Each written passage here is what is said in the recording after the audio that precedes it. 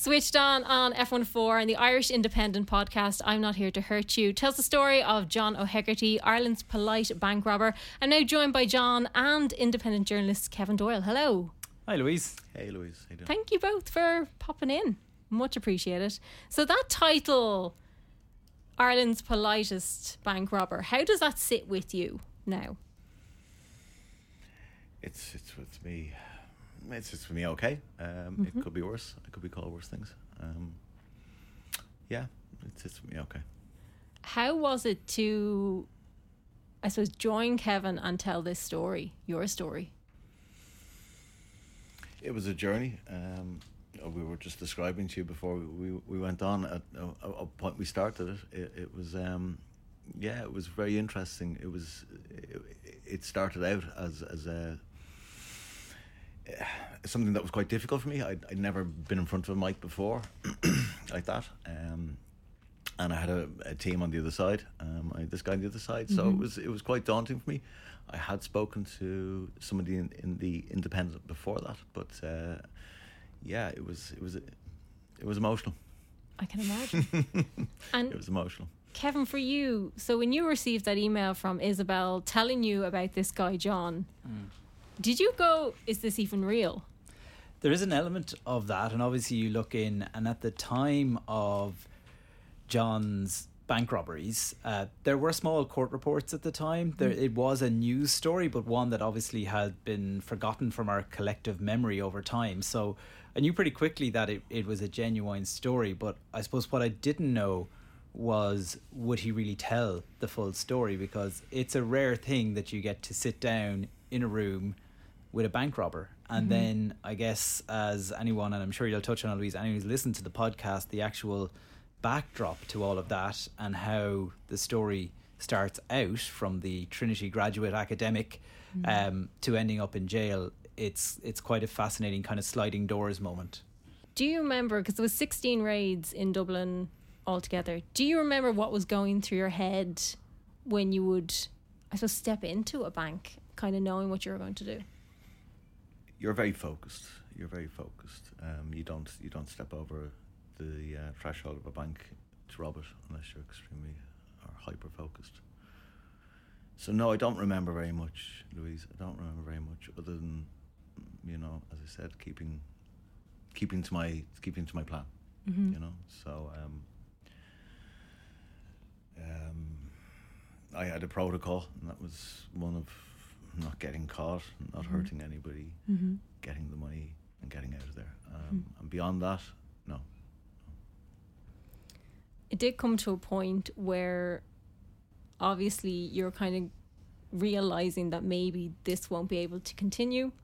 You did end up in prison. We're not going to give too much away because people need to go and get all the details to get the full extent of what happened, what was going through our head, and all the different aspects that were happening at the time. But with the podcast as well, you were kind of hoping to show, once somebody goes to prison and then comes to kind of re-establish themselves into real life, how do they do that, and can they do that? Have you found you've been able to do that? I'm still doing it. I don't want to say you never leave prison behind. I've often heard that expression or that phrase, you never leave prison behind, or there's a certain truth to it. Obviously, it's part of your past, but it's taken me the best part of a decade to I don't know what the word you want to use is, reintegrate, to feel part of the world again, because you've come from a very different place. So it's taken 10 years.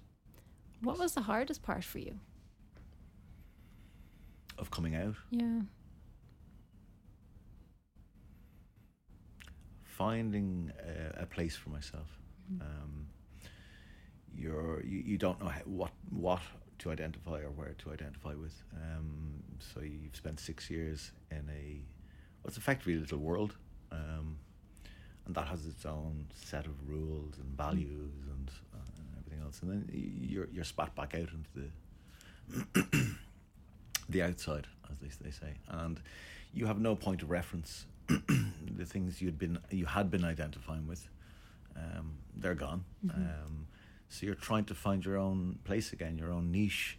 And because of this, I suppose the skills that you may have learned, not the official ones in prison, and also the mindset that you come out with. Only fools and horses work. Only fools and horses work. You don't. So if that's an easy go-to for people upon release, why are you even going to bother the resistance and the pain of trying to reintegrate, be it with your loved ones, your family, your friends, your place of employment, if you had one, or you can go back to one, or whatever your career was. They're all gone, if you're lucky enough to be left with people around you, fantastic. But if you're not, which a lot of prisoners aren't, they don't always go back to families, they don't always go back to stability.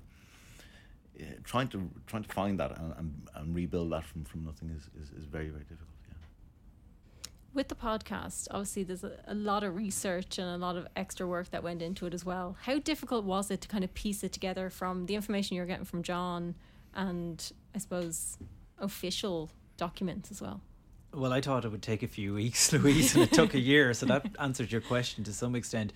One thing I will say about John is that at the start of this process, we had a fairly blunt conversation about his input in the podcast, which was basically to submit himself to a series of interviews. And we told him that myself and the team who worked on this are journalists. So if we're making it, we will be fair, but we will also go away and fact check everything and try and find other people with other perspectives on what happened, because a lot of people got hurt by John's actions along the way. So I mean, part of that was trying to get official records that took months and months because they were buried in a dusty box in a storage unit, relating to the accident, to try and get the full facts about that. And it was worth doing because, as it turned out, some of John's memories were not entirely accurate about the accident. Not in any, I think, way that misled us, but just the facts are the facts. And likewise, we speak to other people who would view his actions quite differently. So it was a lot to pull the story together, but I think with what we ended up in, and in fairness to John, he never tried to sway us away from doing any of that. And when he, to date at least, he hasn't come back to complain to us about how it's presented in the podcast. But I think overall the listener will hopefully get a very kind of balanced perspective on what happened, why it happened, and they can reach their own judgments at the end of it in terms of, I suppose, what's right and good and bad. Yeah, I think it's brilliant, and it's such, I suppose, as I was saying to you, it's something that could literally happen to any of us, the way it kind of all played out. So it really kind of, I'm assuming that's how people are kind of finding it and finding their own way. I think it's okay to give enough away to say that the accident was an accident caused by John where he cycled down Bagot Street the wrong way, and that had catastrophic consequences that none of us could really imagine. And what struck me about that is there anybody listening tonight who can say that they haven't cycled down a street the wrong way, that they haven't crossed a street when the traffic light hasn't had the little green man flashing at them, that hasn't glanced at their phone when they're driving their car? We all do these things from time to time, and we don't really expect any consequence. In John's case, the consequence was just life-changing, and it was life-changing for other people too, and that story is told in the podcast. But and I think that for me is probably one of the most fascinating but also tragic parts of the story, is that, yeah, you're right, Louise, it was just something that the rest of us take for granted, but in this instance it just caused a chain effect. Yeah, absolutely. And you said, we were chatting as well, that obviously coming out of jail, it's a huge change for you, because obviously you're coming from a completely different environment into one that's kind of moving very fast with technology and everything that's happening. What would you like to see for people coming out of prison? What way do you think would be better for them to be integrated back into life? There's many answers to that question, but to be blunt and be quick about it, I think people need to have skills that are relevant, that will place them and give them some place in the world again, and not just keep them busy. Mm-hmm.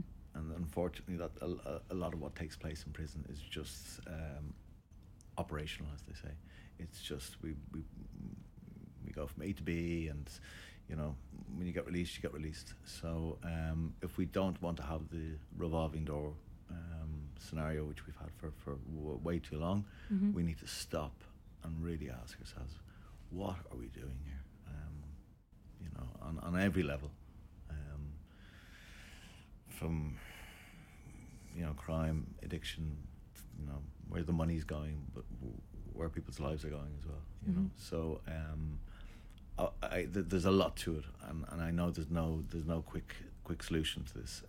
There's no quick answer, but certainly what people are coming out of prison with now, you know, is it doesn't suffice, and statistics alone bear that.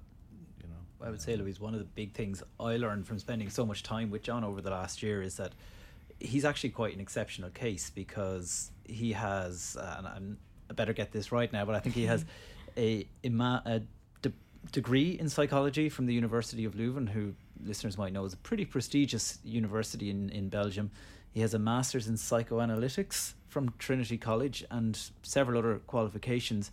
Half of people in prison left school before they were 15, so he had it all in terms of education, but he spent 10 years in the shadows when he came back out, because he couldn't get a proper job, find somewhere to live, reintegrate into what we would consider normal society. And it kind of begs the question of, can you ever be an ex-con? It actually follows you everywhere. And for me, that's one of the things that really got me thinking from his story is, if he can't make it, what chance does somebody who left school when they were 14? Yeah. There needs to be more processes put into place to allow and help people to reintegrate properly, and not just kind of pop them back in and hope that they swim. Yeah, it's kind of extraordinary when you actually study, like, the amount of mental health problems in prison. In the Irish Prison Service, there's one psychologist for every 257 inmates. It's kind of hard to comprehend how that is when there's so many problems in there. There's 70% of people who go into prison, as John did, have addiction problems, and when you break that down, that's the vast majority of people in there, but the services aren't there to help them get clean. And as part of this, I even put that to the prison services, that's an extraordinary high number, and their answer was along the lines of, prisons will never be drug free until society is drug free. So there is almost kind of a throw your hands up in the air kind of scenario to it. Yeah. And obviously then recidivism is so high in this country, and you have to think, well, maybe there are some of the reasons. So how is life now?